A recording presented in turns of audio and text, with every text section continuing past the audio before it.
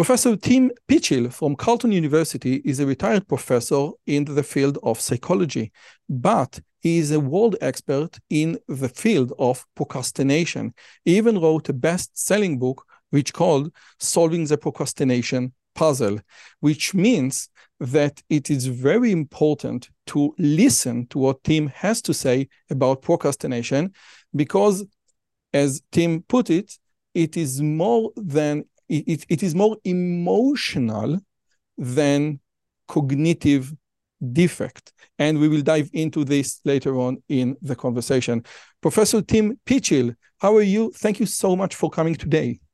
It's my pleasure, Roy. Very good to meet you. And yes, I hope we do take apart that last statement you made, because cognition and emotion always dance together. What I want to say right from the outset is it's less about time management. Everyone thinks, oh, I'm such a terrible time manager. I'm a procrastinator. I hope by the end of our conversation, we'll convince you that there's a lot more going on psychologically than you having a time management problem. And if I add one more thing, I would say time management is necessary, but not sufficient. And that's a good way to set us up for today. Necessary, but not sufficient. You know, I wrote, I think 2 years ago, I wrote a book about how to ace your studies in Hebrew. It's called Hatzlacha Balimudim, but there is a whole chapter dedicated to procrastination. And I have Pychyl and Rita Emmett and all the other, there are many scholars in the field that deals with procrastination, because I think this is a very important topic to touch upon, because we all suffer. I never met a man that said, I don't suffer a bit from procrastination. Did you ever encounter such a man? Well, that's a loaded question. I would say that I'm very close to that now as an individual, because I know too much about it to let myself off the hook.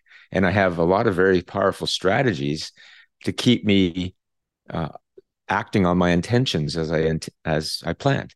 So you're absolutely right. I think it's a bit like saying, have you ever met anyone who's never been sad? But in fact, we can do a lot about that. And so I think it's common human nature, as you say, to procrastinate, to put things off. But I do think we can put it mainly behind us.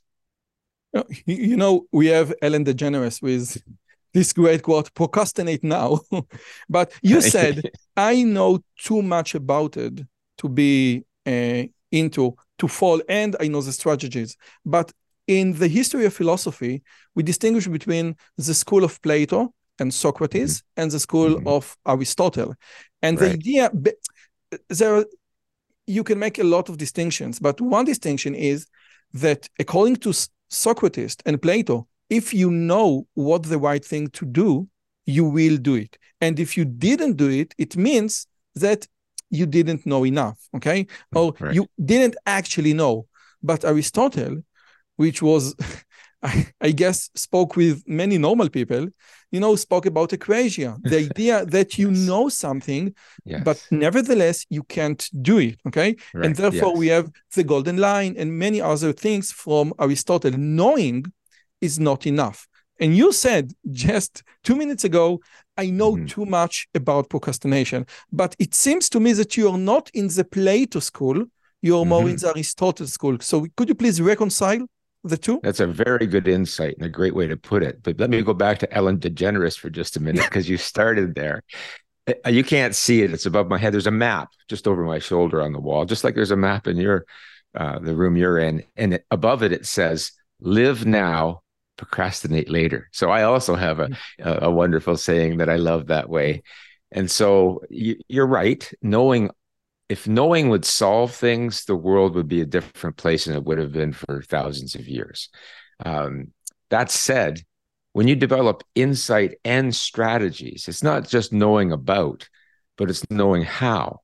And the knowing how is more Aristotelian. I've certainly done research to demonstrate what I think are what we know about why we put things off. But I'm not trying to be overly simplistic and say, sure, once you know things, this problem solved. If that were the case, then libraries would have ended world strife a long time ago. Yeah. So again, I had Barry Schwartz on the show, and he spoke about practical wisdom. And I think the idea is, again, is to combine the theoretical intelligence with, okay, what are some practices to do the right thing? But before we dive even more, in your opinion, or from your research, you are obviously in the field of psychology, but if I want to shift a little bit to the field of history, when do we first, as a civilization, encounter procrastination for the first time? So do we also have like scripture from the ancients? I know that there are very ancient Jewish scripture that deals with this problem, but do we also have like other philosophers who dealt with procrastination? Marcus Aurelius, maybe? Well, that's a big question. You did touch on it in some ways with the notion of acrasia, and weakness of will. Some people would say that this is the same as procrastination, but not all philosophers will. Certainly, we've seen in Egyptian culture, there's a notion that there's a time to plant and a time to sow and a time to harvest. And if you miss the flood cycles of the Nile, you were in trouble. It was a serious mistake. In the Judeo-Christian tradition, particularly the Christian tradition, which I know better, we see sermons being given hundreds and hundreds of years ago about not putting off one's repentance and turning to God. So these notions are around for a long time. And I'm embarrassed to say that I can't recall off the top of my head the actual things. One of my students finished a PhD originally from Iran, and he dealt with some of the origins in his own culture in terms of ancient roots of procrastination. So that would be the quickest way for me to answer that. Yes, it's part of the human condition. We've known it for as long as we've known that there's a gap often between intention and action. I said I was going to do something and I didn't. I think you know that there is a great Hebrew phrase which goes like this: "En aveda ke'avedat zman," but there is nothing is more horrible to lose than to lose your time. And in ancient Jewish tradition, if I steal something from you, I can always return it back. But if I steal your time, I can't return back your time, which means that this conversation should be very important, because we have I don't know, over 2,000 hours of people time. Okay. When I upload the conversation, when Ali Abdal upload the conversation, it's 100,000 hours of people time. You should be very careful with this asset. Okay. Absolutely. I this is a very important point, and another great place before we get into the details of research to say, for me, I've been interested in this area primarily because it is such a deeply existential issue. Time is the non-renewable resource in our lives, and we don't even know how much of it we're going to get. So certainly we see that in many world religions, this notion of sloth or wasting time as a sin, because it's something, as you said so well, when we take it from someone else, you can't return it. And you don't even know how much you're going to get personally. So when I think about why would I want to understand procrastination better, it's because it can get in the way of us actually living the lives we want to live. This is not a dress rehearsal. These are our lives. And so how is it we can make the most of it, right? And that's what a great way to set up our conversation. Okay, so where do you want to begin? With procrastination versus delay, or with intention versus action?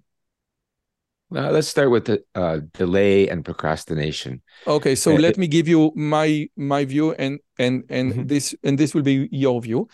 I always distinguish between depressed and sad. I don't know if this is the correct terms in English, but in Hebrew there is dikaon and atzvut. So depressed and sad. And what I say is, if you're sad, there is a reason why you're sad. Your dog just died. You are sad. Depression is being sad with no reason, with not sufficiently good reason. And I think that this distinction can be applied to procrastination versus delay. If I delay, if I postpone the the action of something for a good reason, this is a delay.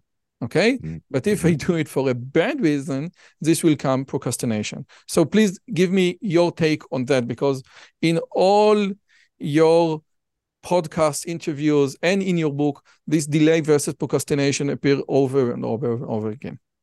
Yes. Well, I think you mentioned in your book that you wrote for students about studying, you brought in a lot of different scholars, and I think I heard you mention Pierce Steele. Pierce Steele and Rita Emmett. Yes, and he gave us a good definition, working definition, even in his own PhD thesis on procrastination, that procrastination is the voluntary delay of an intended action despite expecting to be worse off for the delay. So when we're starting with the notion of how do we contrast delay with procrastination, well, procrastination is a form of delay, but inherent in it, it's a self-defeating delay. We are voluntarily delaying. It's like I'm not being forced to delay. It's just me choosing to delay. And I'm choosing to do so even though I'm aware, it goes back to that earlier notion of acrasia, even though I'm aware this is not in my best interest, that I made this intention to do something sooner, and now I'm going to delay it. So that's the fundamental distinction here between procrastination and delay, that procrastination is a form of delay, but it's a negative form of delay. Now, there's other forms of delay that we define in our research.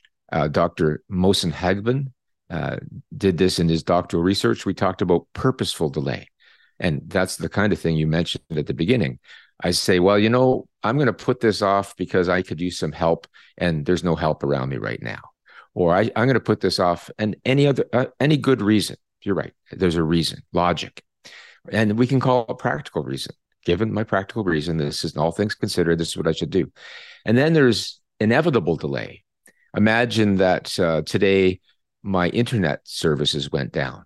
We would delay our interview today. And we'd both laugh and say it's inevitable. Whenever we're depending on technology to take us across the world, these things inevitably can happen. And many other things. Yeah, well, I'd had to put my dogs outside because I figured, inevitably the post person will come to the door and the dogs will bark, and it'd be best if they weren't in the house. So that's another form of delay. And yet another is delay due to emotional problems. And this gets a little bit into thinking about sadness and depression. But when my father died, and I use this example often because it's so memorable for me, and his picture is right here. When he died, things didn't get done in my life for a little while, but never did I say, oh, Tim, you're such a terrible procrastinator, because I was having self-regulation problems because I was sad, maybe depressed, right? And so things cannot get done. Now, I'm going to add two more things before we go back to you. And that is, you said it always has to have a reason, but they're not always good reasons. Mohsen also came up with notions of hedonistic delay. So you're delaying so you can have fun instead. Arousal delay. Some people say, oh, and I hope we talk about this because I don't believe this at all. I work better under pressure. They seem to thrive on the last minute efforts. So there's other forms of delay there too that aren't so purposeful, that lead to problems. And so all of these are in our lives. And if I can just close by this thing by one statement, that is, all procrastination is delay, but not all delay is procrastination, and delay is in our lives. Like, delay happens. Yeah. Okay. Now, you said something about that if there is logic, if there is a good reason. And and I tend to distinguish between like good mind and bad mind, which means that the mind, it's like the idea of Schopenhauer, the mind is just a tool for the will. And the will can take this great tool of the intellect, and if you're smart, you come up with great excuses for anything, okay? Yes. And again, the intellect being the servant of the will. And my question is, does this happen in procrastination? What I mean is, when I procrastinate, if I'm very smart, do I tend to give myself excuses or, made up logic explanations why this is so important? Or again, since this is such an emotional thing, no, even I, when I'm very smart and I can fool myself in the idea of procrastination, I know that there is no logic behind it. I do think self-deception is common amongst people who are procrastinating. In fact, John Perry, an emeritus philosopher from Stanford University, he has the notion of structured procrastination, and we can get into that if you want. But in that, he talks about the fact that it involves a bit of self-deception, but don't worry, procrastinators are very good at self-deception. We do all sorts of things in our lives. Some of our most recent research before I retired, we looked at compensatory acts. We see it a lot in dieting. Someone on a diet, compensatory acts and compensatory beliefs. So someone on a diet will say, yeah, I know I'm on a diet, but so I'm going to eat the chocolate bar now, but just I'm a second, have... could you please explain what compensatory act is? I know what compensatory education is, but... Okay, compensatory belief or compensatory action? Yes. I can make up for this. I can compensate. And in that is the self-deception. Okay. So I can compensate for eating the chocolate bar now by promising to eat a salad later. Now, whether I do remains to be seen. And I think we'd see the same thing in procrastination. And people see this in their own lives and wonder about themselves. I don't want to do my report, my writing, or some task. You pick any task. And as your listeners are listening now, they can think, what am I putting off? And then we find ourselves cleaning the house instead, for example. So why is it we're not just going out to have fun, but instead we're doing something else? And in a sense, we argue that this is a compensation. We have guilt. Well, that's right. It can assuage our guilt to some extent. We can say, well, I didn't do my report today, and we've internalized mother, but my mother would still think I'm a good boy because I cleaned the house, right? We compensated for our sins, if we use that word that we had talked about earlier in terms of wasting time. So I do think there's a great deal of self-deception that goes on. Some of our earliest studies in the 1990s, we used an experience sampling approach where we put pagers on students, because this was before they had phones. And experience sampling just means we're tracking them across time and we're signaling to them, can you tell me what you're doing? Can you tell me what you're feeling? Can you tell me what you're thinking? And it's an interesting way to collect data. And what we found in terms of this idea of deception is that early in the week when they were procrastinating on an assigned task, they'd say things like, oh, I work better under pressure, or, oh, I'll feel more like doing it tomorrow. But later in the week, when we paged them and collected data from them, and they were finally doing their work at the last minute, no one was saying things like, oh, I'm so glad I waited to the last minute because I worked so much better under pressure. They were saying things like, this isn't as bad as I thought. Why did I wait so long? I could do so much better job if I'd started earlier. So self-deception is right in there. Yeah. This is great. I will use it. Oh, this is great.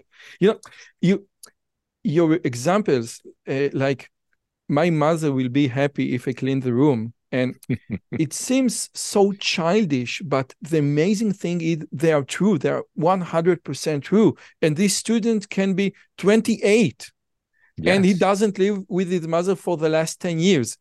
It doesn't matter. The biological or psychological mechanisms that operate us sometimes are so, I don't have another word from stupid, but it seems that, it's a great word. Yeah. There is David in, I don't know how to say, Palms said, the man is so noble. I think it also in Shakespeare, how noble is man? The man is so noble, but in other aspect, in the same chapter, the man is like a worm. The gap between what you could be and what you are. And I think that procrastination is a great manifestation of how bad we can be in not doing what we are meant to do. Okay. Yes. I want to add to that. One of my favorite meditation teachers is Joseph Goldstein. And Joseph talks a lot about the mind. And he said, I remember in one interview, he said this a few times in various talks. What he's learned is the mind has no shame. And I think we see that with the excuses that we can make for any sort of behavior, procrastination included. And it always makes me smile when I think of Joseph saying, "Oh, the mind has no shame." Yes. Joseph Goldstein, a Jewish meditation teacher. This is great. Yes, he brought the East to the West in Uh, North America. He's famous for that. okay, now I think that let's move on to the evolutionary sides of procrastination. I think Hmm. Rita Emmett put it very clearly. I don't have the exact quote, but it goes like this: that procrastination is a great mechanism for us to avoid things that we are don't want to do, that you are afraid of doing. There is a great research that asks people what do they think about doing math problems as homeworks. And in this research, they said that the fear of just thinking of doing homework was much worse than doing homework. When you Oh, sat yes. down, it wasn't so bad. So again, I don't want to go into this glamour magazine and say maybe procrastination is good, but I can Don't. understand. Yeah, I can understand the mechanism, like Rita Emmett put it. I can understand the mechanism, and maybe this is a very efficient biological mechanism. Hmm. That Well, we use avoidance to cope, and so you're right. If we run away, fight or flight, we can. It's a survival mechanism in many situations, but it's not very good with relation to the kind of things we procrastinate on. So it's one thing to flee, whenever someone talks about evolutionary psychology, we always talk about the saber-toothed tiger in some silly way. It's one thing to escape the bear or the tiger by fleeing, but to try to escape the task at hand is at inherently, college. yes, and I'll use your wonderful world, is entirely stupid, right? That it because it doesn't go away. You're just postponing it and making a worse problem. From an evolutionary perspective, what I like to borrow is on the things like what David Buss would say, and I think he's been one of your guests at one I point. had him on the show. What a great privilege. Yeah, I think so. I've only met him once back when he was at the University of Michigan. I really admire him a great deal. And he wasn't doing as much evolutionary psychology then. And in fact, he's known of saying things like, we have a Stone Age brain running around in a modern world. And I think when I think about evolutionary psychology and its relation to procrastination, I think more of that we have this brain that was used to a bird in the hand is worth two in the bush. Like life was lived in the moment. You look at ancient cultures and they starved to death often, right? Life was hand to mouth. Now, in our modern world, we all live in a world where you can book an airline ticket a year from now and 365 days later show up at that airport and get on an airplane because all of this is happening in the background. Well, our ancient brain isn't really wired so well for that. And so our coping mechanisms are quite inefficient. The avoidance doesn't make sense. So that's where I'd start with that. This is very good because I think Dan Gilbert in his Stumbling on Happiness, started the book with how human differ from apes, and he say, I'm going to take a shot and say in planning ahead. Okay, apes or other forms of animal don't plan ahead. So, but if you please can expand a little bit about why the notion that we can plan so much ahead, mortgage like 30 years plan ahead is so deeply connected to the mechanism of procrastination, because procrastination say, okay, just don't do it now, and maybe the task will go away. Could Well, could you that's true. please It could. elaborate on? Yeah, that this is a very wide open place to elaborate. I hope we'll come back to Dan Gilbert because he's taught me a lot about mechanisms for procrastination as well. But this notion of human beings as planful agents is crucial. We're social beings and we're planful and we're driven by our goals. But I was struck by earlier how you said that just the thought of what we have to do can evoke all these negative emotions in us. And for me, the heart of procrastination is that we have these negative emotions related to a task. And we've learned that we can get rid of the negative emotions if we get rid of the task. And so that to me is the underlying mechanism of procrastination. It's a failure for emotion regulation. So I don't deal with the negative emotions that are associated with the task. Instead, I get rid of the task. So short-term gain and long-term pain. That's what I think is happening there. But it doesn't completely answer everything you put on the table. I think one can say, okay, this is a great mechanism if you're afraid of doing math problems. But again, procrastination, or people who tend to procrastinate, doing it in various fields. So it's not just that they don't like math. Maybe let me put it differently. Do we know, or are we familiar in the research with people who are only procrastination or only procrastinator in one specific field, in one specific domain? Oh, definitely. Now, I have to add this caveat, this big warning that most of the academic research, like so much of social psychology, is done with students. So it fits your interest in the kind of book you've written quite well, because we know a lot about students' lives. But we do know, for example, that many students only procrastinate on their schoolwork, and they're very good employees, and they're training for athletics, and they're not missing any practices. But when it comes to their schoolwork, that's coming off the rails. And the opposite can be the case, where you've got a very studious person who knows that they should have some health behaviors in their lives, and they're putting off going to the gym. So yes, it can be very situation specific. Not surprisingly, if we can think about procrastination as a trait, it's always person and situation. And so the trait won't be the only thing that dominates, nor does the situation. They work together, much like nature via nurture. They're always dancing together. Let me, please, with your permission, deviate a little bit from this conversation, because my wife just entered the room. And 2 years ago, we did a Big Five test. And in the industriousness, she scored 99%. Okay. Wow. Which means whenever she wants to do something, she does it instantly. Yes. And whenever she asks me to do something and I'm not doing it instantly, she thinks that, wow, you don't love me. So really, there is a world expert on procrastination. Please come. Okay. I better be a world expert in marriage counseling if you're going to yank me into this one. With 99 percentile industriousness. Yes. Which is, by the way, the reason why each and every one of his books is dedicated to moi. Because without me, it would not have made it to the finish line on time. Yes. And now another word for industriousness, because industriousness can be seen as a facet of that super trait, conscientiousness. So you mentioned the Big Five.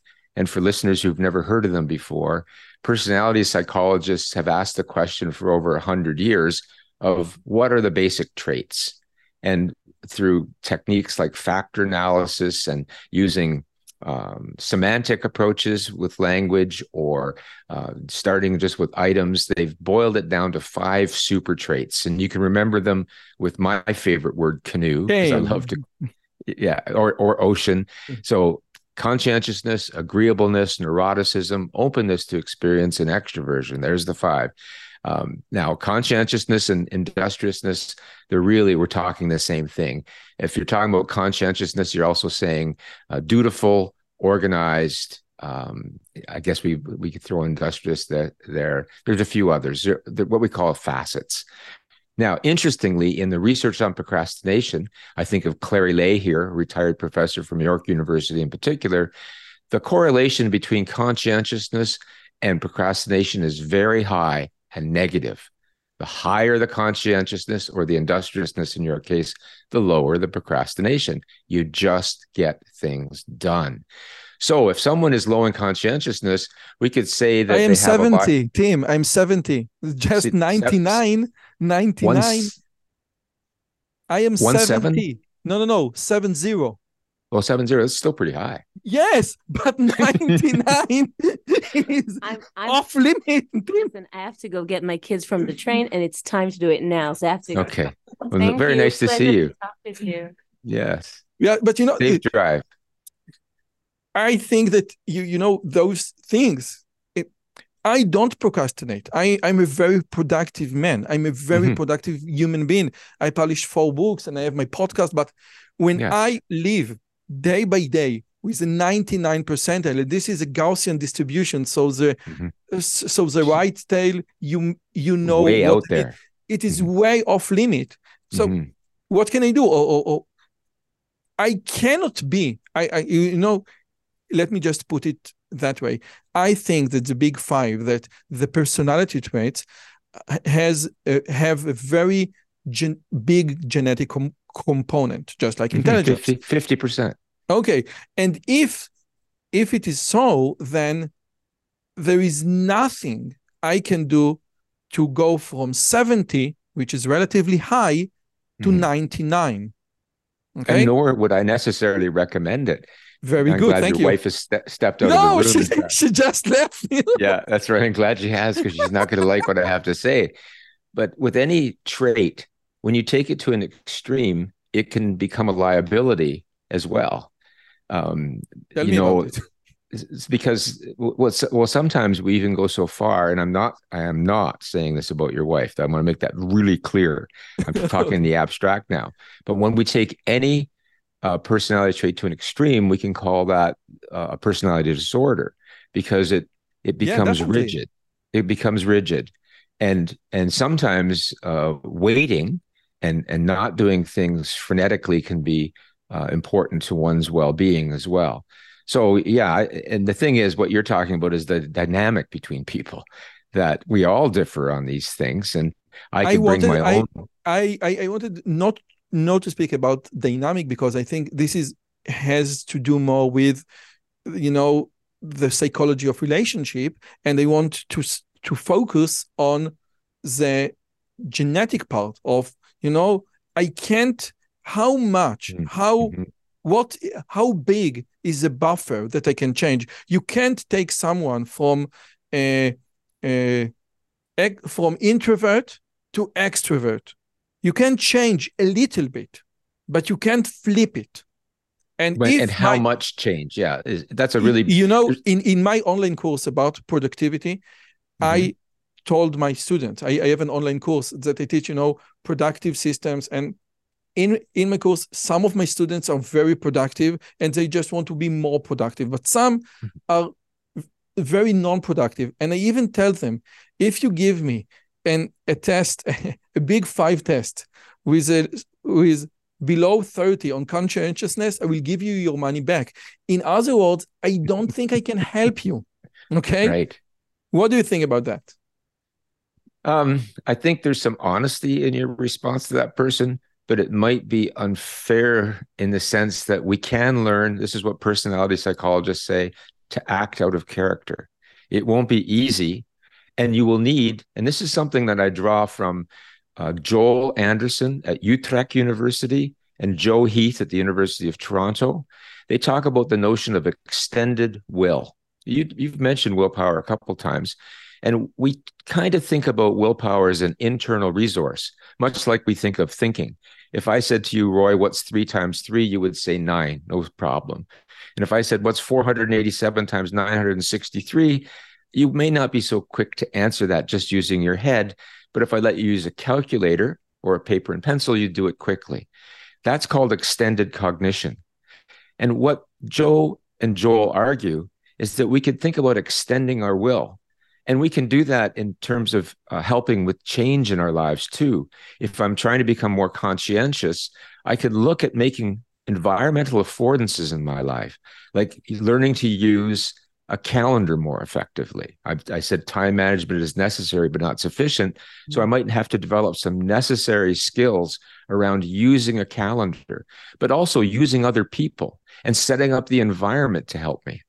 So I wouldn't be so quick to say that change was impossible, but I think it's fair to be honest and say it will be very difficult for you because you're going to be running against what you might say is bred in the bones, right? This is your nature, but we can act out of character. An introvert can learn to give brilliant lectures.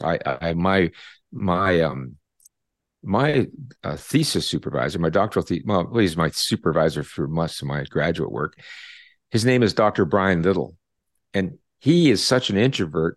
He would actually hide in washrooms between events so as not to have to interact with people. And I'm not saying anything out of school here. He would tell you that. He often tells that publicly. But he is such a gifted speaker. And so he can act very extroverted, but then he needs to recover.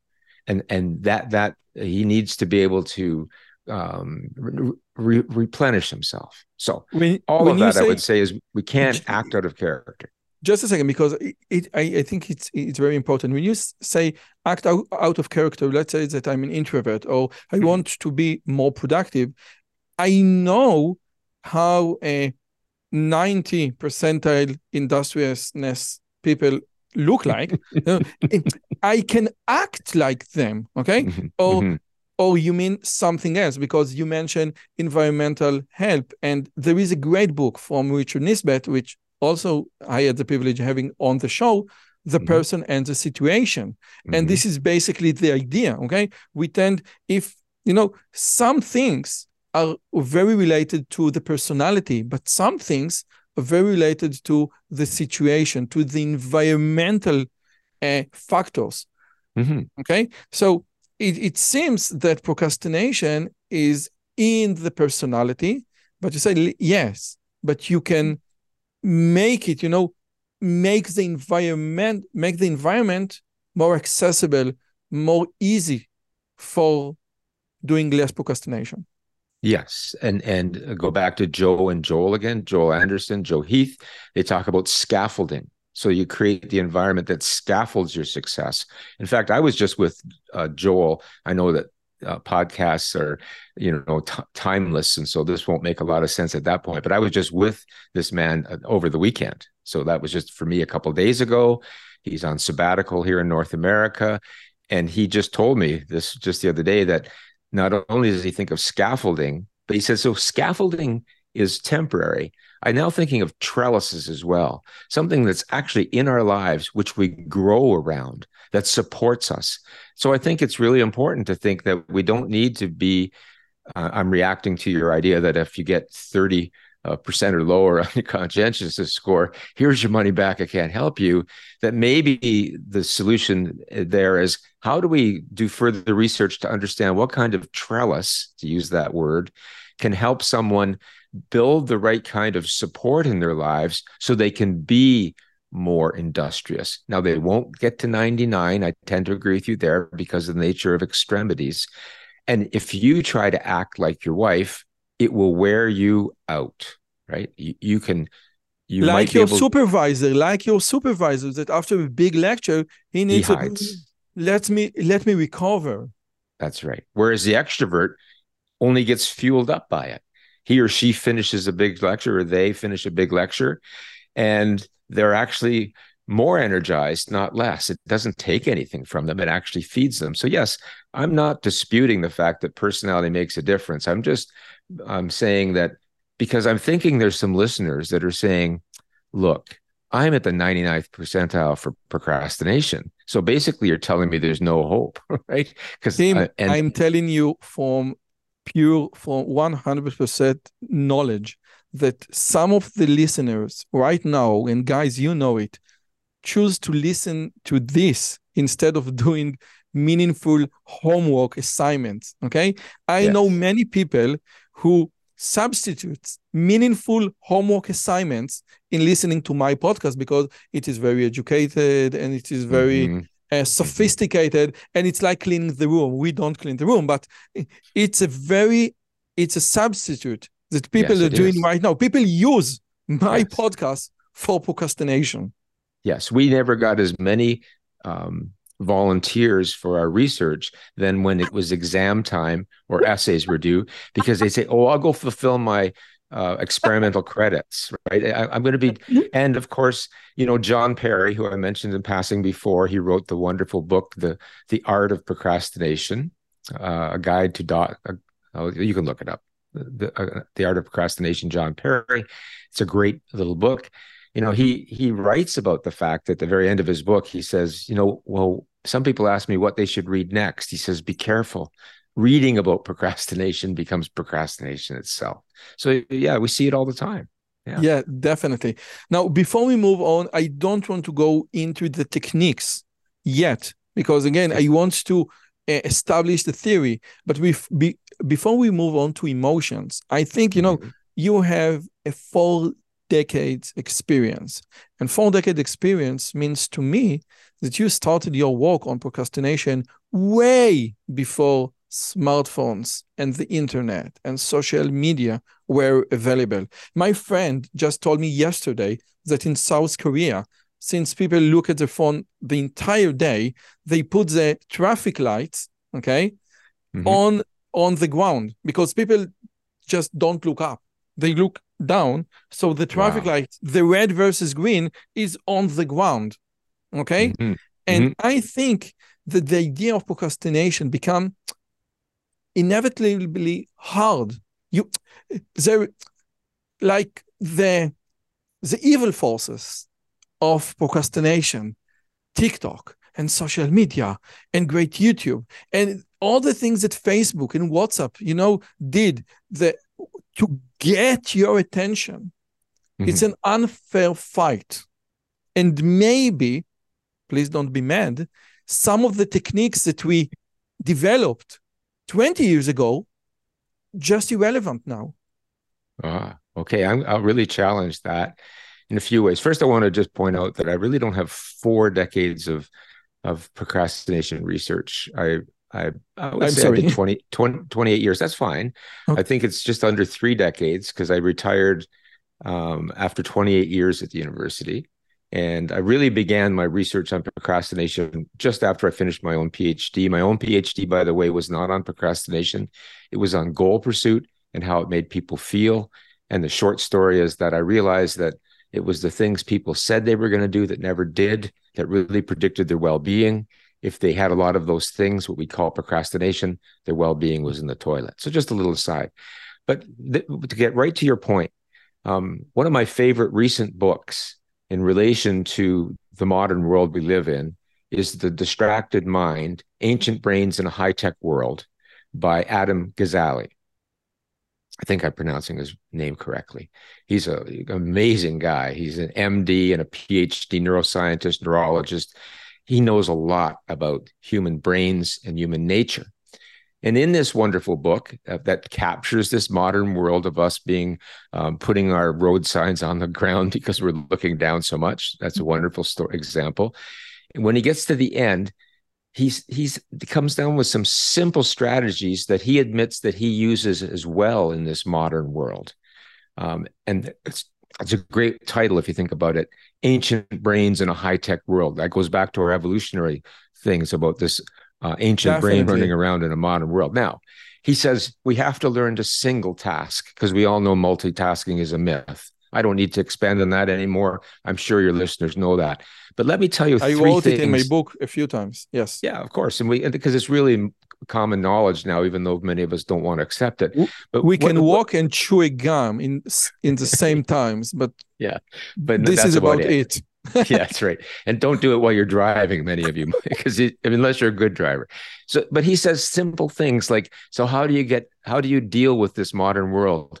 And honestly, this is what he says: hide your phone, set a timer, take a break, and make sure the break's not on technology. So here's a guy that is an MD, PhD, neuroscientist, is really interested in all the phenomena you just talked about, and he boils it down to these simple strategies. In other words, you have to get it out of your face. It's like, how do you lose weight? Well, you don't fill your cupboard full of snacks. How do I stop drinking so much? Don't hang out in the bar. So that I don't have. That's not my work. It's his. And so let me rephrase. I totally agree with you. I think many people say about the Amish people in the US, the Amish are against technology. No. The Amish are not against technology. The Amish are against specific kind of technology. They have the most advanced tractors for the fields. They're just against a specific type of destructive technology according to their beliefs. But I think what you just said is precisely this. the only way to fight social media is to not go to bed with your smartphone. Yes. But if you go to bed with your smartphone, you are not strong enough. And even if you are, it will weaken, it will drain your battery. This constant fight. I think that this is a very important lesson. After all the years of research, you cannot fight those powers unless you say yes. Yeah. No, go ahead. I'm sorry. Yes. So again, if you don't choose to, close your writer, I think who wrote Deep Work, which I love. Oh yeah, Deep Work. I should know this too, but it doesn't come to my mind right at the top of my head. Just a second. Okay, but he said there is a timer on my Wi-Fi router. Mm-hmm.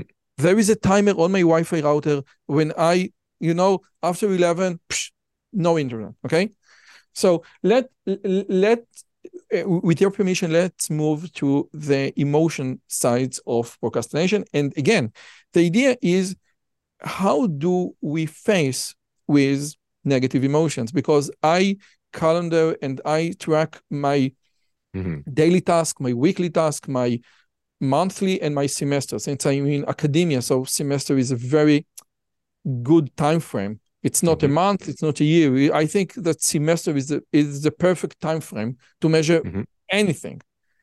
Sure.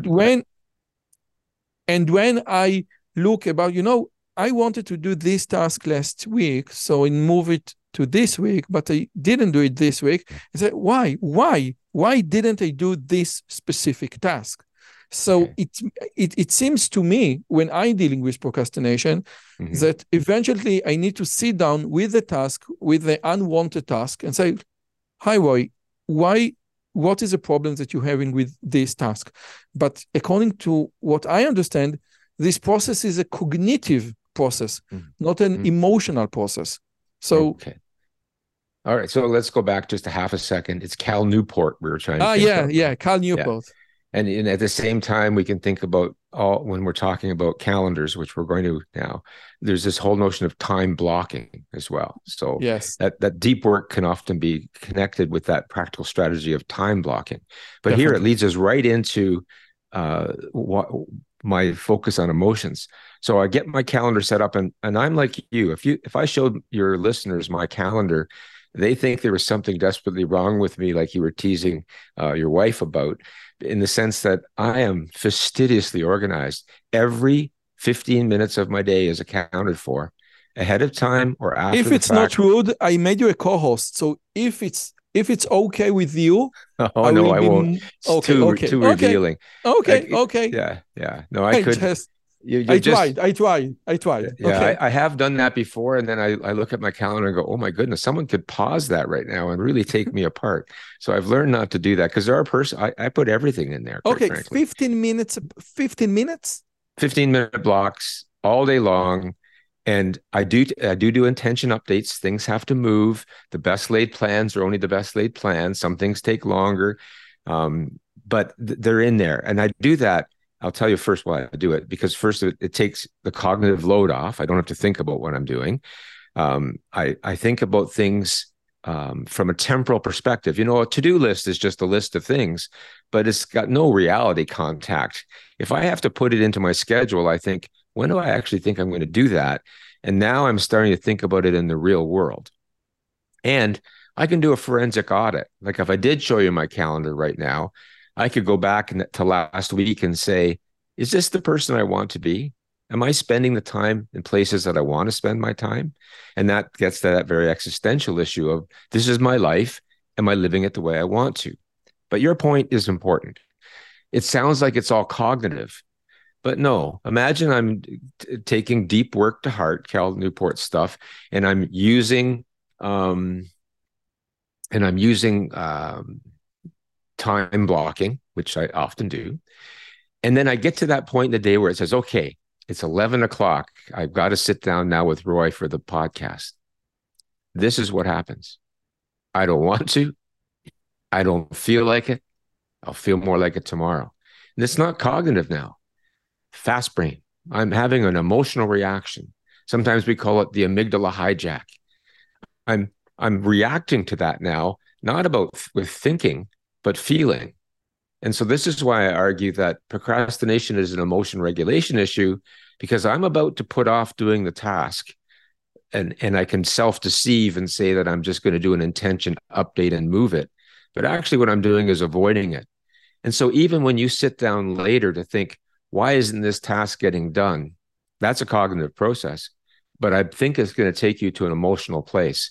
It's not getting done because I'm so frustrated I have to do it, or I resent the fact that I ever got this assigned to me, or it is so boring, who would ever want to do it, or I'm really afraid, like I don't know if I can do this. And all those negative emotions, as I said earlier, we've learned I can get rid of those negative emotions if I get rid of the task. So that's why I would argue that even though on the surface it seems cognitive, the underlying aversiveness is emotional. But okay, I have so many questions about your calendar. I'm fascinated by that. Is it also 15 minutes blocking for January 2024 or just for this week? Oh, that's a great question. I could go back for a couple decades in my calendar. It's not as good back then as it is the last few years. I will put things in ahead. I know I have an eye appointment next January, but I don't have, it's most of it's wide open, except for those regularly occurring things. I typically get up around 5:15 in the morning because I love the morning. And I have things like in there that are regular for me. Make the coffee, put away the dishes, take the dogs out, read the news. Make the coffee is on your calendar. Make the coffee, take the coffee. Make the coffee, wow, put the dishes away, take the dogs out. Now, I know in some ways that seems kind of redundant, but it allows me to examine where I'm spending my time. Like everything takes time. Everything does. And then I also have in there at exactly 6:25, I switch gears to helping my son because he's just in high school still. I'm a dinosaur dad. If I procrastinated on anything, it was having children in my life, and I'm so glad I have them. So I usually make his lunch and breakfast so we can have a chance just to talk together, and all that's in there. And when do you scroll in social media, or you don't even feel an urge to do it? When do you waste your time? There is a wasting time periods, like a reward that Carl Newport speak of. Yes, I'm glad you went there. It is a reward in a sense. In the morning, after coffee, dogs are fed, dishes put away, I read the newspaper. So I've subscribed to the New York Times and a few other things, and sometimes that can degenerate into looking at other sources. But I got off of social media quite a while ago. I was quite an early adopter of social media, Facebook and other things. But then I realized what a time sink it was. So I got off them, and I tried not to be on them. And for the newspaper, I'm sorry, I'm still so fascinated. I'm sorry. I told you that I will raise my finger, but I'm totally fascinated. I'm totally fascinated. There is a timer to say, hey, you should stop reading the New York Times and go do something else. Oh, well, there's a hard stop in my day if it's a school day to stop, because I know I have to get my son on that school bus. It gets more complicated than that because recently he didn't have a bus driver and I was driving a bunch of kids to school. That changed my day too. Mm-hmm.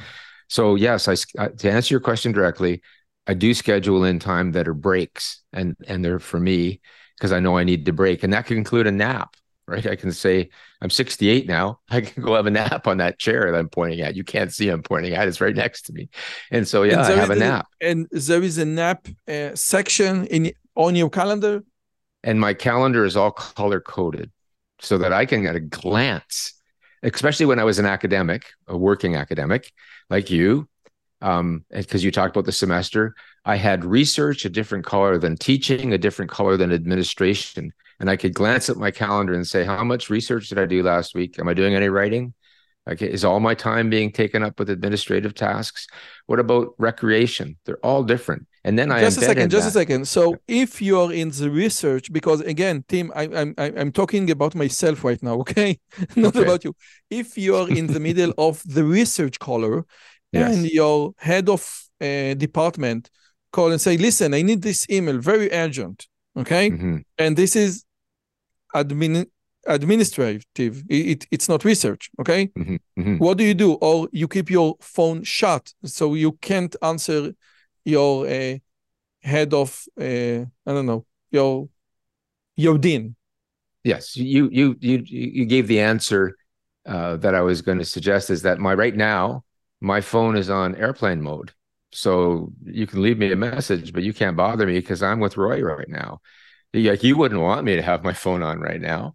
And so we have to protect that time. In fact, Robert Boyce many years ago wrote a book about quick start faculty. And he talked about the fact that you have to protect time for your writing and your research. And I knew many very successful academics who would get in, they realized the way life works. They had to get to work very early and use those quiet time in the morning when no one is going to ask them for things to get their writing done. So they recognized that realistically, the only time they could do that was then. But absolutely, if you want to get something done, you have to protect it. And that's that notion of time blocking. Yeah. Okay. But I do that for everything. I think my recreation time is just as important because it's about my health and well-being.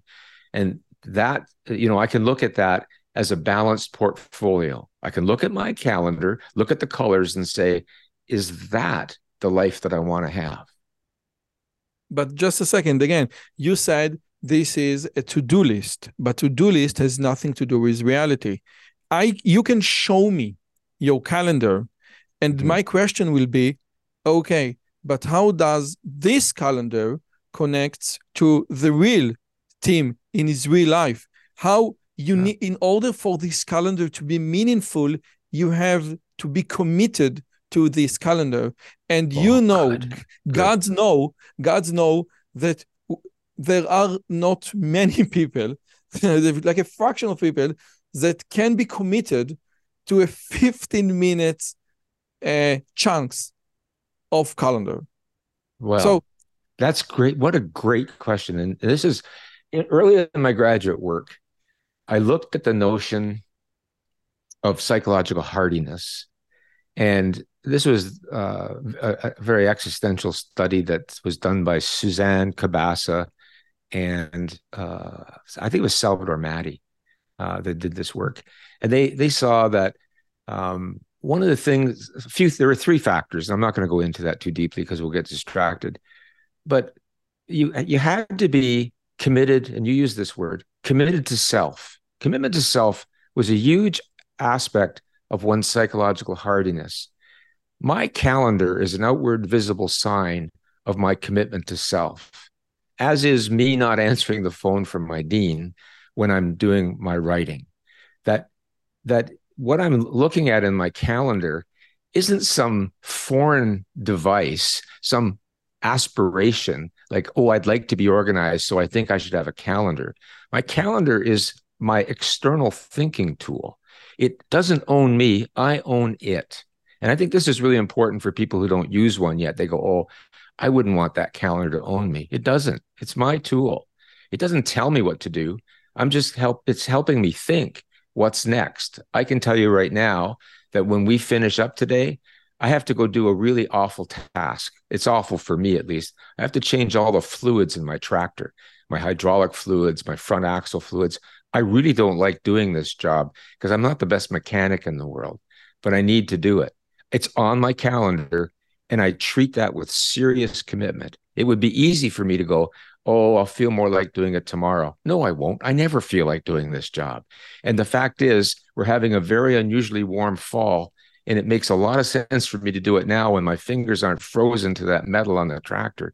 So Tim is going to be under the tractor probably an hour from now, getting very dirty and very frustrated. But that's because I made a commitment to doing that task. And that's a commitment to Tim. That's really important. And even if we get very specific, if you take someone like Peter Gallwitzer, who's written so well on implementation intentions. And we can unpack that in a minute, but an implementation intention helps us get things done. He was very quick to say, even in the 1990s, when he defined the construct, without a commitment to the task, this trick won't help, right? An implementation intention isn't going to help you if you're not really committed to the task. So I put two kinds of commitment on the table, and you used the word first: commitment to self and commitment to the task. Without those, you're just wallowing around.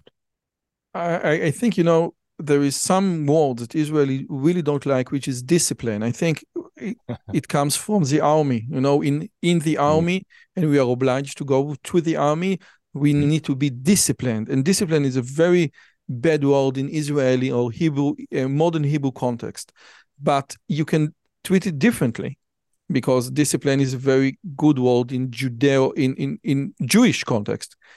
And you can say that discipline is the fact that you don't need to fight with yourself for every decision that you make. Yes. But again, when I listen to you, I say, okay, so Tim is one of those guys who tends to be, he is just self-disciplined. Okay, he has nothing to teach me. Therefore, I need to go very fast to the techniques, okay? Because from what you say right now, okay, and this is my tool. I control my calendar. My calendar doesn't control me. It's okay. You just, the distance between the two of us just go further and further. Okay, that's good. Glad you're could you good please interview. Help me to understand that this is not a biological genetic. It's not. This is a learned skill. I floundered a lot in my life. Because I love the way you put about what discipline is. It's about not fighting against oneself. Like I love the Zen story that I tell so often about what I think is real wisdom. And that is a monk, not necessarily a young monk. A monk comes to a new monastery, finds the headmaster and says, "I'm here, teach me." And the headmaster says, "Have you finished eating your breakfast?" And he says, "Yes." He said, "Then wash your bowl." And as the story goes, at that moment, he was enlightened. Well, to me, that's just profoundly important. Like, wash your bowl. Don't make any more of it than that. Except most of us, when we look at the bowl, we go, "I don't feel like it." Certainly the bowl could sit there till later. When I have a few bowls to wash, I'll feel more like washing later. No, that's where that notion comes in. Instead of all that thinking, just wash the bowl. And instead of all this thinking that old calendars are for other types of people, just put it down in the calendar and live your life, right? Use the calendar as a tool. I need to just, to ask you about one word that you just said, just, okay? Just, yeah. Because I think that many of the fights or arguments that I have with my wife is I really don't understand how you don't do it the same time I just asked. So my question is, because you have a vast psychology experience, can you understand that some people treat this just with, "I have no idea how to tackle this giant mountain"? Good. Wow. Here's a big hug coming from Canada to Israel to you. Because I did this podcast for years and wrote a book, I've had people contacting me from all over the world, and it's always wonderful to hear from people. And I remember one person wrote to me an email and said, "Dr. Pychyl, it's so nice that you share your knowledge. And I really kind of understand this just get started. But sir, if I could just get started, I wouldn't have a procrastination problem. Can you do a little better than that, please?" And I laughed like you're laughing. And I thought, yeah, that's fair. And I often say to people, don't use that word just, but I use it all the time. So let me just back up and say, I had to think about that and say, yeah, what's implicit in there for me? What is it that's happening in me that when I hear just get started, it doesn't just stop me in my tracks?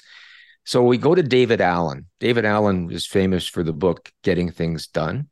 And he said so clearly, what we need to think about is not the whole project, because that's overwhelming. Like you say, I don't even know how to do it. He asked this wonderful question that I made my own, which is, what's the next action? See, what's the next action? And I ask myself the question all the time. In fact, when I get out to my tractor, because I'm not going to feel like doing it, I'll say, what's the next action? Go get the drain pan for the fluids, Tim, and a wrench. That's the next action. And you see, now I'm doing the task. I'm not standing there fretting and reminding myself of how much I hate it. And What's this the is next also action? on your calendar. When you No, say on your calendar, fix the tractor, that's it. No, it no. just says fix the tractor. I've given Okay. myself a big block of time. When I get to the tractor, it's what's the next action? That could be a whole other side conversation about whether that might be an interesting strategy for someone to break it down. Because when I look at that calendar entry, I got to tell you, it gives me the heebie-jeebies. I don't want to do it. But what's the next action? And we have the Hofstadter law that things always takes longer than what you expected, even considering the Hofstadter law. So when you give your block of time for fixing the tractor, how do you know what if it's insufficient? Because I love the Pomodoro techniques. You switch things from task to just time. Just focus 25 minutes. Okay, this is great. But in the tractor, you can't say, okay, I will do 2 Pomodoros on the tractor. You can't leave the tractor wide open, with all the yes, you're right. The wires. Everything drained on the ground. You need to finish this job no matter what today. Yes, but Roy, because I've done this for a while and because I do keep daily records of how long things take, I'm really quite good at estimating time. You're right. And I did give myself a little extra time for this one because there's a little bit of unknown and the world's not perfect. I could make a mistake. There's no doubt about that. But you see, the key thing about all this is that it's not about self-discipline. It's not about me forcing myself to do stuff. It's about me living the life I want to live. So if there's someone who's saying, oh, I'm such a terrible procrastinator, I say, well, what, you don't want to be a procrastinator? No, I don't. I want to do that task. Then I'd say to you, what's the next action? What's the next action you would take if you were going to do this task, even though I know you don't want to? And you make that action as tiny as possible. And then you look at that action, you say, well, I can do that. And you see now you're moving in the right direction. And on my bad days, I have to do that over and over and over again. But at the end of the day, I got a lot of stuff done. And those are my bad days. The good days, I do what's the next action, and I've primed the pump, and there I'm off doing it. Yeah. I read research recently about students that they have a very big procrastination problem, and they were told exactly the same thing. When you go, when you come home, before watching television, before eating, before doing anything, just take your notebook, take your book, open it in the correct page, in the correct place, put the pencil on the notebook. That's it. But once the book is already there and the notebook is already there and you did the entire ceremony, you're more likely to, just take a glimpse or do something. Okay. And again, so, okay, I want to go from having no calendar whatsoever. It's not my situation right now because I used to consider myself productive up until the conversation with you. No, the conversation with you. I know with my wife, it is very simple for me. I say, okay, she's off limit. She's off limit. It is very simple for me to live with this. Okay. This is, but okay, I have no calendar whatsoever, and I want to move towards your calendar. Okay. Yeah. So again, one thing and one technique is, okay, just focused on the next tiny itchy thing. Okay, but no, if you're going to start to do a calendar, this is going to go back to the 1970s and a technique that I learned from someone else, and I'm trying to think of his name. It was a small self-help book. It was called the Unschedule, Unschedule. And that was, take out your calendar and write in all the things that you have to do just to keep yourself alive, that you do every week. When do you get up? When do you make breakfast, shower? When do you buy your groceries? When do you cook? Because if you start there, then you look at your week and go, wow, there's not as much time as I thought. Because if we think I'll do it next week, it's like next week is some big blank, pristine emptiness without any contingencies. And so I love the unschedule. If you're just going to start a calendar, it kind of goes back to the question of, Tim, do you have anything in your schedule for 2024, 2025? Yeah, I've got get up, make coffee, make my son breakfast, lunch, those sorts of things. Things that I know are repeating, but it doesn't have other things because I don't have anything there yet. But all of us have an unschedule. And so you could do that. When do you take the bus? How long does that take?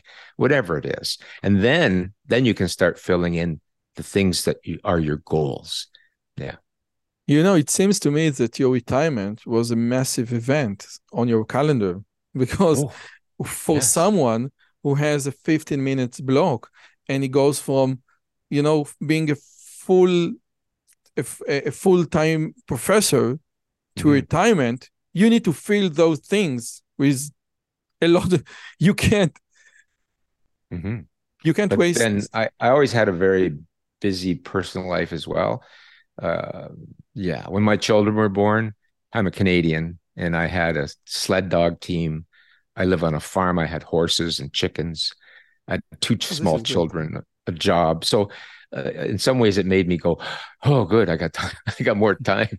I was doing things. I wasn't getting enough sleep. If you have a farm, so then I think it is all settled, because farm let you, invite so many walk. Okay. So one thing again is do the unscheduled. Just put all the things on your schedule and say, wow, I don't have so much time. But let me tell you, my friends, my students right now, they dealing with something that I wouldn't say completely different.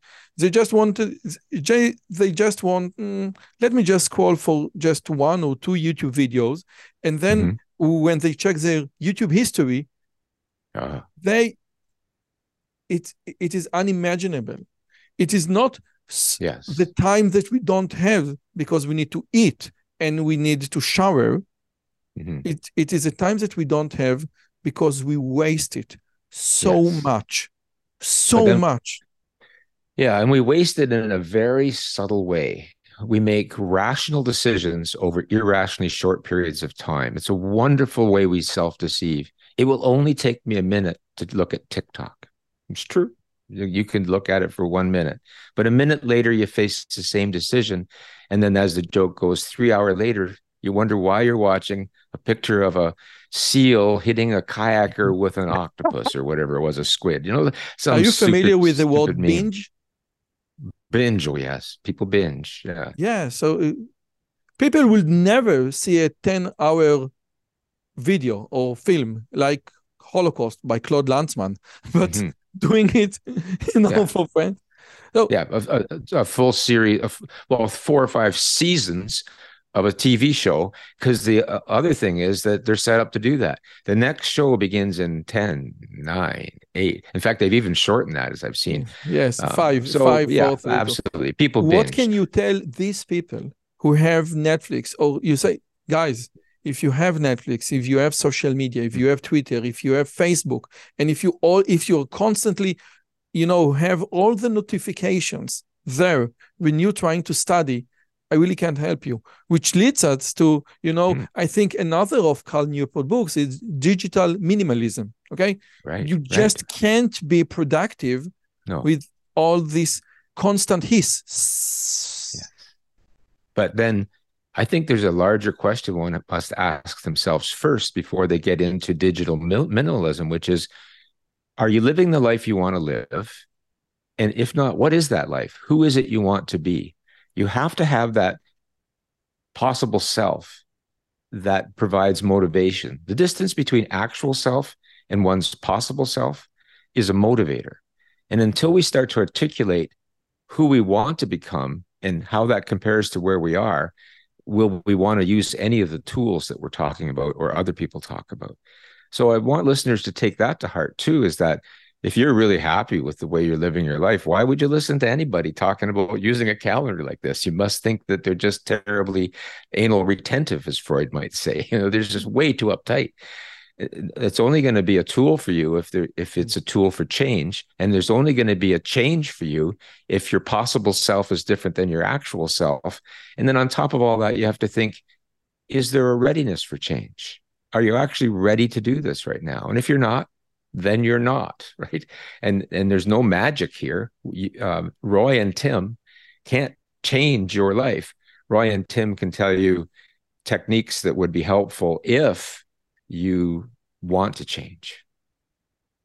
I want to please, if you can expand on the idea of changes within your plan. You know, I come from the magic industry, and in the magic industry, there is a big debate versus a written script versus ad lib. You know, I don't want to be stick to to a written script because it restricts me, and I want to be spontaneous, etc. But on the other side, people say, listen, you can only be spontaneous if you can go back to a written script. If something messed up, you have, your safety net. You have your safety net to go. And Mike, whenever in my short history, I'm almost 42 right now, when I tried to be so precise on my calendar, just like you, okay?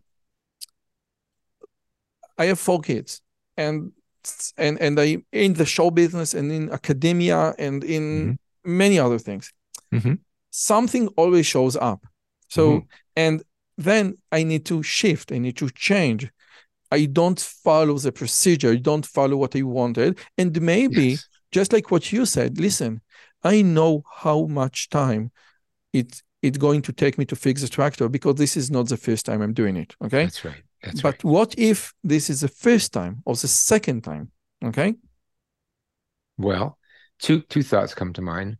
I tend to agree with you that you can't really improvise or be spontaneous unless life is under control. Otherwise, it's really just chaos, and you're always fighting panic and guilt. And so when I live by my structure, when opportunities arise, I go, great, I can do that. Everything's under control. Now, the other part, a very practical thing, is I do make intention updates. I can move things, right? In fact, just before we got online here, we have a cottage to close because it's winter coming. And my brother-in-law and I need to do this, but it's going to rain on the weekend. And so I said to him, I can come tomorrow if you want me to come tomorrow. I can be spontaneous, right? I can change things. I can make an intention update. Intention updates are always possible. That's not a problem. And the other thing that came to mind was this, is that, sure, I might not know how long some things are going to take. In fact, I don't know how long it's going to take us to close the cottage, because this is something my father-in-law always did, but he's very ill right now. So there's a lot of unknown there. But the key thing here, and this is a concept that's really important in terms of procrastination, is I can't be a perfectionist, right? That, yeah, life's not perfect, and I'm going to do my best, and that's going to be good enough. And this is really something we found in our research. Gordon Flett from a Canada Research Chair at York University did some of the earliest work here. He's an expert on perfectionism. That one type of perfectionism, socially prescribed perfectionism, is very highly correlated with procrastination. Now, to understand this, I always say this. I always say exactly the same thing. If you're a perfectionist and you're doing stuff, this is BMW. This is great. But most people use the term perfectionism for doing nothing. Oh, geez. Well, that's the antithesis then. Yeah. But there's more than one flavor of perfectionism. Yes. In the literature, there's at least 2 broad categories. We can say perfectionistic concerns, perfectionistic strivings. The concerns is all that rumination and thinking about trying to live up to other people's expectations. It freezes us in our tracks and we procrastinate. Perfectionistic strivings, or self-oriented perfectionism, is just, I'm trying to do my best job. Like, I'm really invested in doing the best I can. If you're really trying to be perfect, that's never healthy. But if you're just trying to do a great job, good for you. But if you are internalizing the values of others and you're worried that this could take longer, what if I screw up? You're liable to procrastinate. So that's what came to mind as you were talking about people listening and thinking about their calendar. And I don't know how much time to estimate. The world's not perfect, I and think it that we might have, screw up. I think that we have, Winnicott gave us a good enough mother, and I think we Yes. should expand it to just good enough. Just do something. My PhD Yes. advisor, Professor Boss Ben Moshe, always told me most people are wrong at not doing. They are their mistake coming from the idea that they are not doing. Just do, and your mistake from doing will be much more valuable, and you will learn much more than your mistake of not doing. Which leads me, Yes. you have 20 years of experience, and you said in the beginning of our conversation, I know too much about procrastination than to fall into this trap. And Yes. you think that that the theory help you become a better person. And I think that the term Yes. better person actually fit, because you live the life that you want to live by not procrastinating. Mm-hmm. Is it true? I think so. Yeah, very And much and so. and my I question mean, is, I have, but I would add, I have lots of regrets and remorse in my life. I have to deal. I'm still a human being, but in terms of how I spend my time in relation to my okay, goals and the things I'm trying to become, are aligned. But that, okay, very good. yeah, just make that very Yeah, yeah. important But distinction. since you better yourself throughout time, throughout 20 years of experience, can I ask what was like the number one tool, insight, epiphany that said, okay, I think that this one really made a difference? From my student, I can say that the Pomodoro thing, switching from task oriented to time oriented, really Mm-hmm. made a very good shift in their productive lives. But for you, what was Yeah. this, like one technique or insight or epiphany? It wasn't the Pomodoro technique for me, because for some people I know that after a while the magic wears off with it, because we realize it's a very Sartian thing, in the sense of we create these, as he called them, guardrails, and then we realize the only thing that keeps that guardrail there is me, and then it loses its power. Like I'm the person turning on the timer and living up to the 20 minutes or the 25 minutes, and then it all falls apart again. So that's why the technique might be a good first step, but I think we're always left facing ourselves in a profound way. So for me, it's been very much a mindful attitude towards all these things. I mentioned Joseph Goldstein in passing as a mindfulness teacher, and very much so in terms of self-compassion and mindfulness, particularly these two phrases. One we've heard already: what's the next action? Actually, three phrases I'm going to say. What's the next action? These all dance together. It's okay to feel this way. In other words, I'm having all these negative emotions related to this task. I don't want to. I resent this, or I'm bored by this, or I'm anxious about it. It's okay to feel this way. And the final one comes from someone I read and I've read that I admire greatly, Parker Palmer.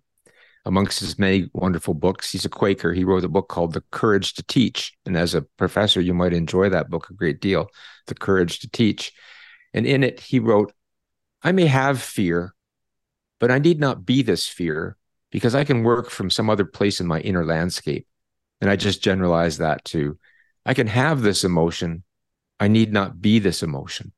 So that's the mindfulness piece. I'm aware of it, but I don't let it own me. I can put my attention somewhere else. And you see, if I take those three things together on any given day, I can keep living the life I want. Because you know, you've been so honest, and your wife has been so honest about personality, and we've only talked about one trait: industriousness or conscientiousness. Neuroticism. I score very high on neuroticism, in terms of proneness to worry, depression, social self-consciousness.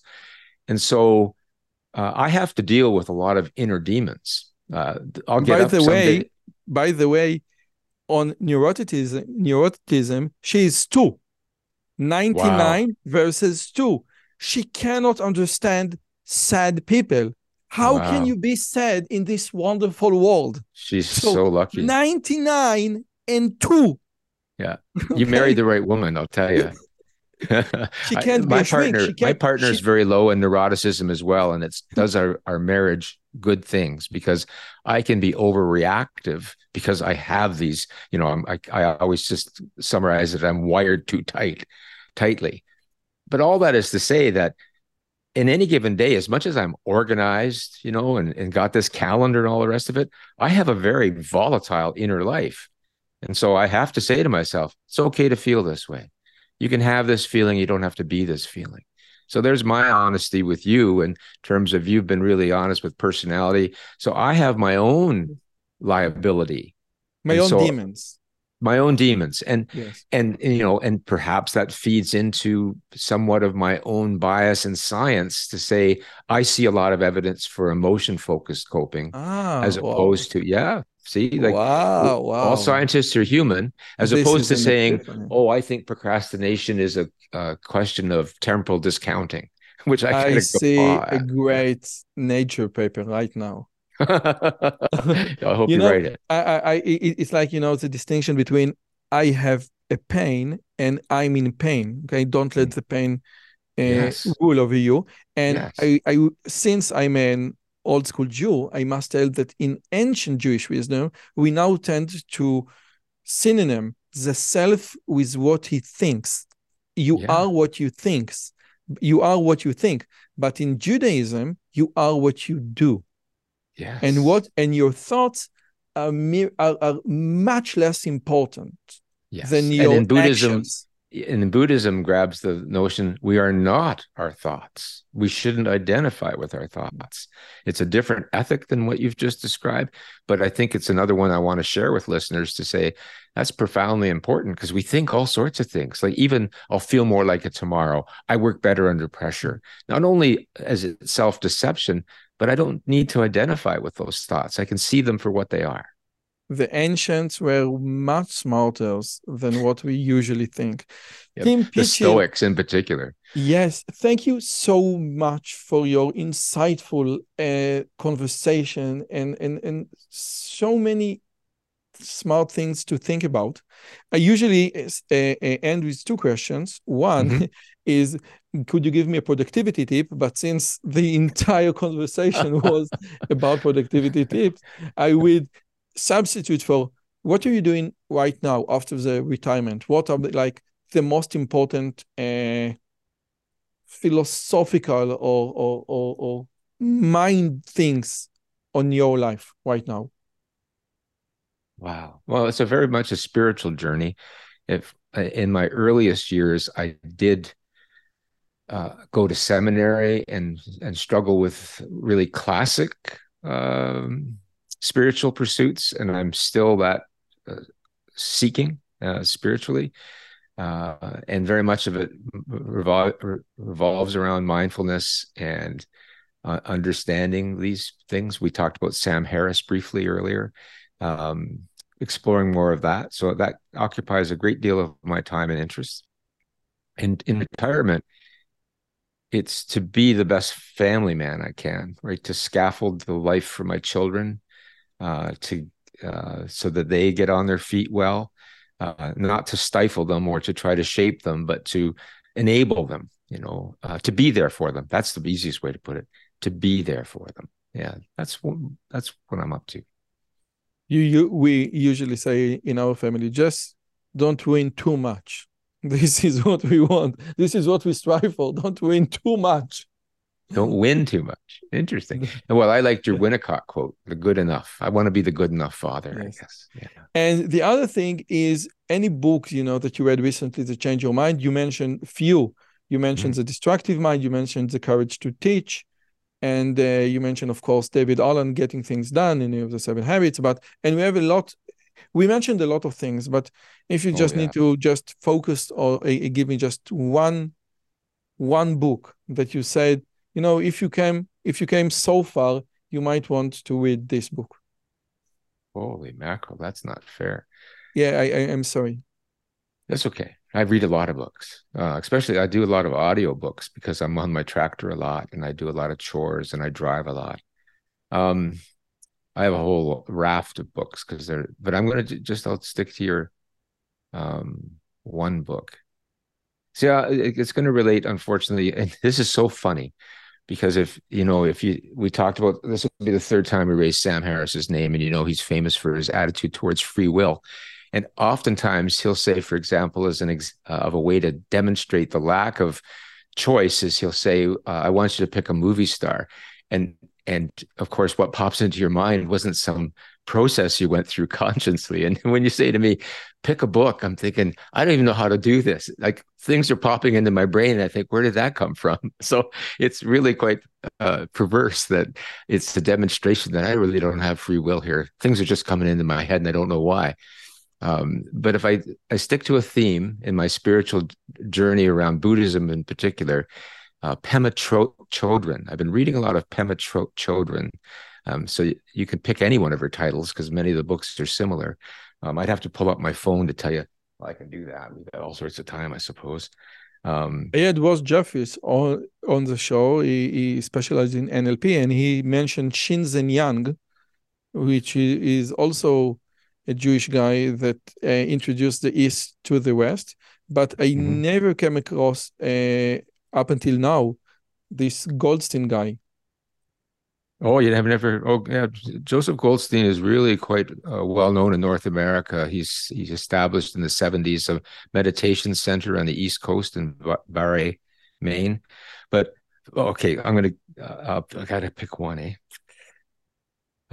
Geez, I've read so many. Okay, here's one I didn't think I would say. This one is called Can't Stop Thinking. And I've never recommended this. Can't Stop Thinking. It's written by Nancy Collier. And actually the preface the foreword was done by Stephen Bodian, who's quite a well-known Buddhist. But Nancy Collier, Can't Stop Thinking. And it really speaks to, being very honest here, about my own work on myself in terms of my emotional. And stop thinking how to let go of anxiety and free yourself from obsessive rumination. And how to really own the idea that I'm not my thoughts. There. Wow. That book I've listened to quite a few times because it's my own work right now. My work on rumination. And again, if I need to summarize our entire conversation and what you said in your wonderful book, you can't have a bandage, a plaster. You can't have a very superficial things to put on procrastination. The mere idea of procrastination is that we are afraid of facing ourselves. We are afraid to facing the person that we want to be. And in order to tackle this thing, we need massive weapons. And the spirituality journeys that you mentioned, but other journeys, can be very helpful. But again, it will not be solved with a stitch and with just a bandage. Yes. But to be fair, think about Richard Taylor, who won the Nobel Prize in Economics in 2017. And he says we're more like Homer Simpson than we are Homo economicus. And he's written a wonderful book with another co-author whose name is escaping me, called Nudge. Some of the techniques we've mentioned today can nudge you in the right direction. Because on the one hand, what you've summarized there is profound change, and it could overwhelm people. Like you're saying, I've got to come to existential grips with my whole personhood to defeat procrastination. Yeah, that would be good. But in the meantime, you can nudge yourself in the right direction by saying, what's the next action? Or by saying, in situation X, I'll do behavior Y. Like, don't make it bigger than that as you're making these baby steps towards change. I just want to end there in the sense that I wouldn't want to leave anybody with the idea that it's momentous change. It's just going to take some time. Yeah. And again, the idea is that your calendar enable you to reflect 1 week ago, 2 weeks ago, 1 month ago, 10 years ago, and say, this is a measurable metric. And I use the term over and over on my podcast, a measurable metric, to see whether you're conducting the lives that you want to conduct. I think that just the mere idea that you can say, how really did I do last week? I think that this is like, and when you see truth, with colors up in front of your eyes, now it's like you're going on the scale and you say, Loda, I don't know, 250. Wow, this is serious stuff. Tim, thank you so much. It's been a wonderful conversation. I hope you enjoyed as much as I did. It's really a pleasure to meet you, Roy. Wow. I'm not into the psychology. I major in computer science, but I love, I'm in the field of artificial intelligence and computer science and theoretical computer science, but I love the idea of psychology so much. I think obviously. Yes. Yeah. I think the lion's share of my books on my library are psychology oriented. Well, you're a well-rounded person, and good luck with not destroying the world with AI. Okay. Thank you so much. Yeah, my pleasure, Roy. Really nice to meet you. Bye-bye. Thank you.